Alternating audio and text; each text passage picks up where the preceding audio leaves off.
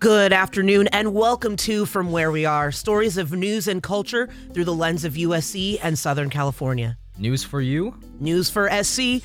I'm Jamila Hammond. We're coming to you live from Studio B and USC's Annenberg Media Center. And I'm Colby Martin. It's Thursday, April 21st, 2022. On today's show, the Biden administration's care package for Ukraine. Putin has failed to achieve his grand ambitions on the battlefield. A preview of the LA Festival of Books happening at USC this weekend. A student organization's festival highlights marginalized communities. And what is colorism? Find out all that and more after these news headlines. From Annenberg Radio News, I'm Will Simons.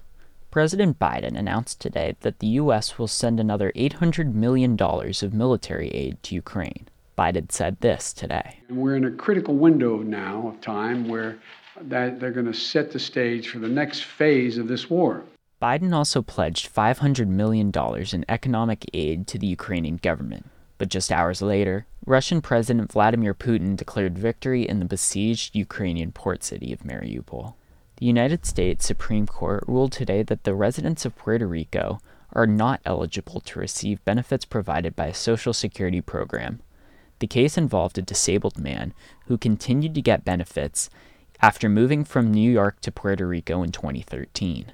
Supplemental security income is available to residents of all 50 states, but not those living in the U.S. territories of Guam, Puerto Rico, and the U.S. Virgin Islands. Writing for the majority, Justice Brett Kavanaugh justified the ruling by noting that Puerto Rican residents generally don't pay federal income taxes.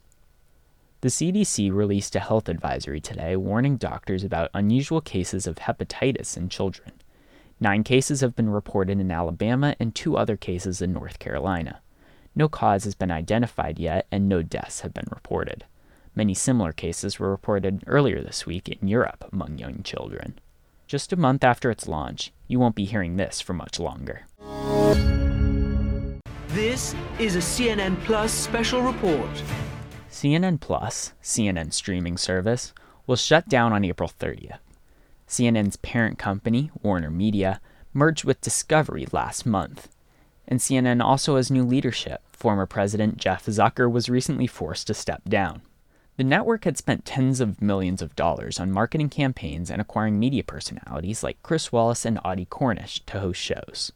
The Florida House of Representatives voted today to end the status of Disney World in Orlando as a special tax and semi-autonomous district.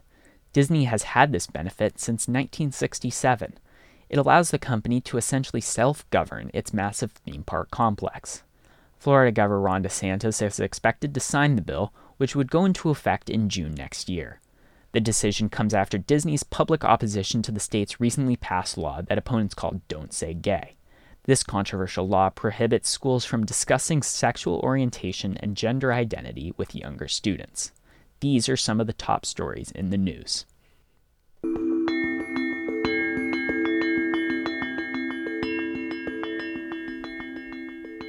Today, President Joe Biden announced that the U.S. will provide more monetary and military aid to the Ukrainian government. Ukraine evacuated some civilians today out of the besieged city of Mariupol, but many people remain trapped. Joey Elbaum has more. U.S. President Joe Biden announced an additional $500 million will be provided to assist the Ukraine government. He also announced a separate $800 million in military assistance. President Biden spoke today on the importance of assisting Ukraine. We're in a critical window now of time where they're going to set the stage for the next phase of this war. For Ukrainian President Volodymyr Zelensky, however, the money announced today may not be enough. Zelensky said Thursday that Ukraine needs $7 billion per month. At this time, we need up to $7 billion each month to make up for the economic losses. And we will need hundreds of billions of dollars to rebuild all this later. Zelensky stated that Moscow should be excluded from all international financial institutions, including the World Bank. He also said all countries should be prepared to break all relations with Russia. Since the war began, approximately 2/3 of all children in Ukraine have become displaced. President Biden announced today an initiative called Unite for Ukraine. This plan is an effort to support Ukrainian refugees who come to the U.S. Also today, Pavlo Kirilenko, The Donetsk Regional Military Administrator said 79 civilians successfully evacuated the besieged city of Mariupol. After several delays and failed attempts, Ukraine was finally able to open an evacuation corridor. Kirilenko said almost 100,000 Mariupol residents have already evacuated. Even though these civilians have evacuated from Mariupol, the movement is going very slowly. Many civilians still remain in Mariupol. Ukraine will continue to work to evacuate every resident via evacuation buses. According to the latest International Organization for Migration report, over 7.7 million Ukrainians have been displaced. President Biden is still confident in Ukraine's future. Putin has failed to achieve his grand ambitions on the battlefield. For Annenberg Media, I'm Joey Elbaum.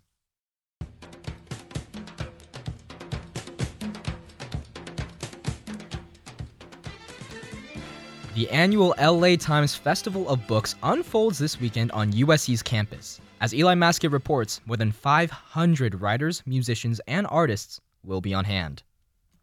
The LA Festival of Books will be held in person for the first time since the start of the pandemic. It was virtual in both 2020 and 2021. Among the festival's lineup are a few celebrity names.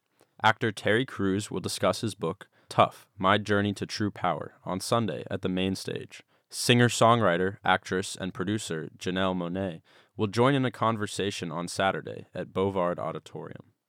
Joining these names is Amanda Gorman, who is the youngest inaugural poet in U.S. history. On Saturday at the main stage, she'll talk about and read from her new poetry collection, Call Us What We Carry. The poet's diagnosis is that what we have lived has already warped itself into a fever dream, the contours of its shape stripped from the murky mind. USC students should prepare for a lot of extra people and vehicles on campus this weekend. The festival usually draws roughly 150,000 visitors.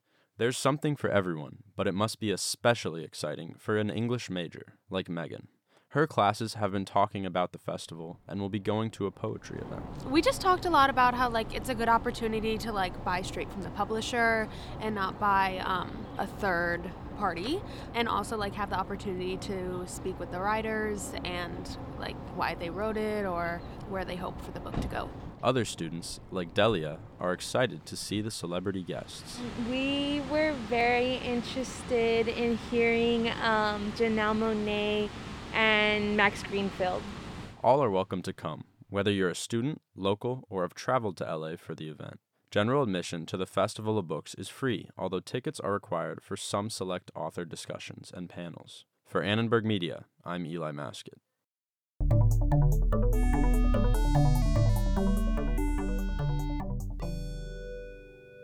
The concept of colorism has a long history and embodiment in pop culture that many are not aware of. Here's Ivana Betty with today's Root Source. When you hear the word colorism, what comes to your mind? For many people who aren't within a minority group, this word may be unheard of or new. So what is colorism? Colorism is racial discrimination towards individuals with darker skin while showing preference towards those with lighter skin. This can affect people within any racial or ethnic background. We see this discussed in the show Boondocks. Well, I got rave vitiligo. Every year my skin just seemed to get blacker and darker and blacker and then more darker. It's the opposite of what Michael Jackson got. Lucky bastard. Colorism came to the United States during slavery and colonization. Whiteness in terms of skin color and features gave some people more freedom and opportunities than people with non-Eurocentric features. We see this come up in the show Blackish. Slave owners did divide us by color, putting dark slaves in the field and light slaves in the house. Although slaves were eventually freed, this mentality still carried into our current society. We see this institutionally and systematically through jobs and benefits that are too often denied to people with darker skin. We also see this through pop culture with media stereotypes like the angry black woman, which commonly depicts dark-skinned black women. We see an example of this stereotype in the show Glee. Why does everyone just assume I'm angry all the time? It's called being sassy, Mr. Shoe. We also see this within Western beauty standards. Women with darker skin commonly need to have Eurocentric features or be exceptionally beautiful to fit within that realm. In Blackish, we see the character Diana experience colorism. Oh, look at you. You are gorgeous for a dark-skinned girl. Colorism has had a long history. It ranges from slavery to mainstream media today and continues to cause hatred and insecurity with how we view ourselves or inferiority in terms of viewing others. It's now so deeply embedded within our culture, it is uncertain if it will ever cease to exist. For Annenberg Media, I'm Ivana Betty.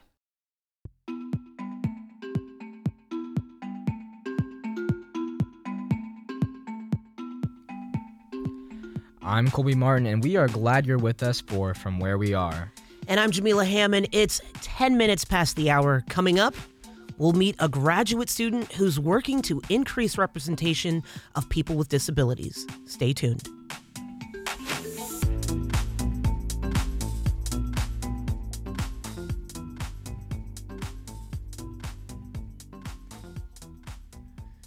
USC's student organizations host a variety of music festivals each year. One of them is FemFest. It's an event that puts artists from marginalized identities at the forefront. Andrea Click brings us a behind-the-scenes look at the team who put together, for the first time in 2 years, an in-person FemFest.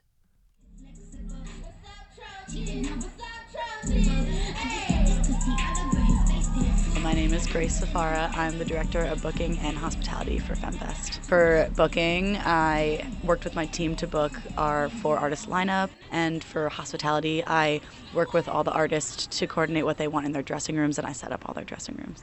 We started reaching out to their agents about the beginning of this semester, right in January. Our lineup is centers our identities that are typically marginalized in the music industry. So our headliner is Dreamer Isioma, who is non-binary and also a Black artist, so we're really excited about that. And then we have Ray Ami, who is Asian American, and then we have Tiffany Day, also Asian American. Miss me, I'll take your peas. Snow cone with taste is sweet and sour, but you miss me now because I'm pissing cloud. So I have been involved with FemFest since last year. We had a festival online last year, so this is my first in-person event. I was a part of SAGE first, which is the Student Assembly for Gender Empowerment, which is the branch of USG that runs FemFest. And through that, I found out about the music festival, and I was like, I'm a music industry major, and I'm a gender and social justice minor, so this is right up my alley. FemFest, are we ready to have a good time tonight? In an in-person show, we have to worry about coordinating them getting here. We have to set up their dressing rooms, as I do for hospitality. We have to worry about how their sets are going to go, their sound check times, and things like that. So it's been a lot more involved doing an in-person show this year. FemFest, I think, directly grew out of the need to focus on artists who are marginalized because of their identities. So I think that's what sets us apart from other shows, is that our main focus is to bring in artists to have access to the USC students that wouldn't typically, with our history of programming, with having a lot of white artists and a lot of men. So that is, I think we're doing a good job with that. Hopefully, we keep expanding every year, so it keeps getting better and better in that goal.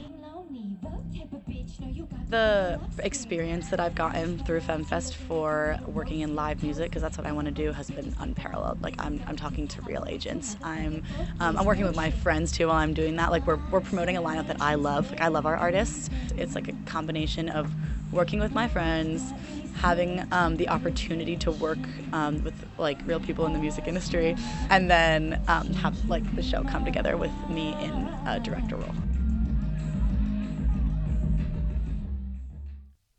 Andrea Click, that was Andrea Click reporting on FemFest, and we'll hear more about underrepresented people in our next story.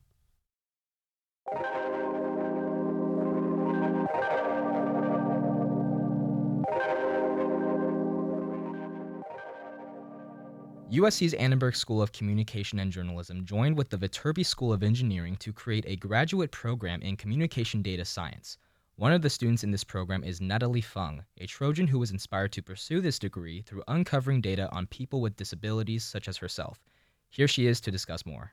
You eventually did come back to USC through not only working through Viterbi, but also you did participate in other programs such as the Rollettes, where you were a wheelchair dance team. With your graduate degree program, how do you aspire to increase representation for people with these disabilities? In other words, how do you hope to bridge that gap of disconnect really between the lack of data we have in this world and the true reality that we just really don't acknowledge, we don't perceive? I my main goal after graduation would be to work in the tech industry and make tech more equitable for people with disabilities, because people with disabilities rely on tech a lot.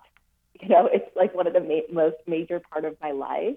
And sometimes it can be difficult to use tech when it's not made accessible, universally accessible for everyone. Tech companies are making progress in that, and having these accessible features that you can turn on like the iPhone and other things. But I think, just having those capabilities of using mainstream technology, not assistive technology that can, sometimes be, like we were talking about stigma, sometimes it's stigmatizing if you're using like a huge robotic arm or something to help you in daily life. But something like an iPhone is something that everybody uses. And, being able to use an iPhone is, even if, you don't have your sight or you don't have use of your limbs, it can be really freeing. It's really inspiring of what you want to do with technology and robotic arms, robotic limbs, really, that just give more accessibility to people who don't have that. I mean, it's really about giving more to people in this world that aren't as privileged as we wish they were. Just giving people equal access to be able to succeed. For example, like with computers, I can only basically use one type of computer. I personally use the Microsoft Surface because it's touchscreen and a laptop. So, there's not a lot of options for me out there for computers, but imagine someone who wouldn't even be able to use that and not being able to use a computer, and how that limits career opportunities and ways that you can grow, and just making that accessible for people will really, it could increase decrease unemployment for people with disabilities. Definitely. I completely agree with you on that. And usually many people our age aren't really aware or conscious of this until, unfortunately, it happens to us. And so from your perspective, from being able-bodied and perhaps maybe unaware to now identifying as someone with a disability who also advocates for your community through data and really this niche form of activism, how have you changed in not only perceiving society around you, but also yourself? That's a good question. I think I've definitely learned to be more grateful. I took a lot of things for granted before, now that I don't have the same abilities as I did. Definitely more grateful, more patient, and knowing that everyone has a story, especially with disability. Not all disabilities are visible. There's so many people with invisible disabilities, and, we don't know what people are going through. My disability just happens to be very visible with my wheelchair, and, I always have my service dog with me, so we stand out a little bit. But, yeah, and, luckily at USC, I've been working with, the dean of the engineering school and working with the ADA coordinator, and we've been trying to make things more accessible for people with disabilities. And that's awesome. It really is just a step-by-step process, and it seems as though you are really helping to pave the way here at USC with that. Natalie Fung is a graduate student studying communication data science who intends to help increase representation of those with disabilities through her work in data. Natalie, once again, thank you so much for being here today. I really appreciate it. Thank you so much for having me. And that's all we have time for on today's From Where We Are. Yuki Leung and Arohi Shieth produced today's show. Fernando Cienfuegos runs our soundboard. Hey, and we had help from Grace Harrington, Mendy Kong, Carrie Spencer, Sam Tarlov, Coco Shincha Wong, Xingyoung Zhang, and Veronica Sierra Leone. Derek Renfro composed our theme music. I always love the music. We stream live on KXSC. Follow us at kxsc.org/listen. And we're also on YouTube at Annenberg Radio News. And why not subscribe to From Where We Are on Apple Podcasts and Spotify. Now, I'm Colby Martin. And I'm Jamila Hammond. From all of us at Annenberg Radio, wherever you are, we hope you'll join us again for From Where We Are. Oh, man. What about that festival? Hey, go see Janelle Monáe. Come on, y'all. I'm excited for Janelle Monáe.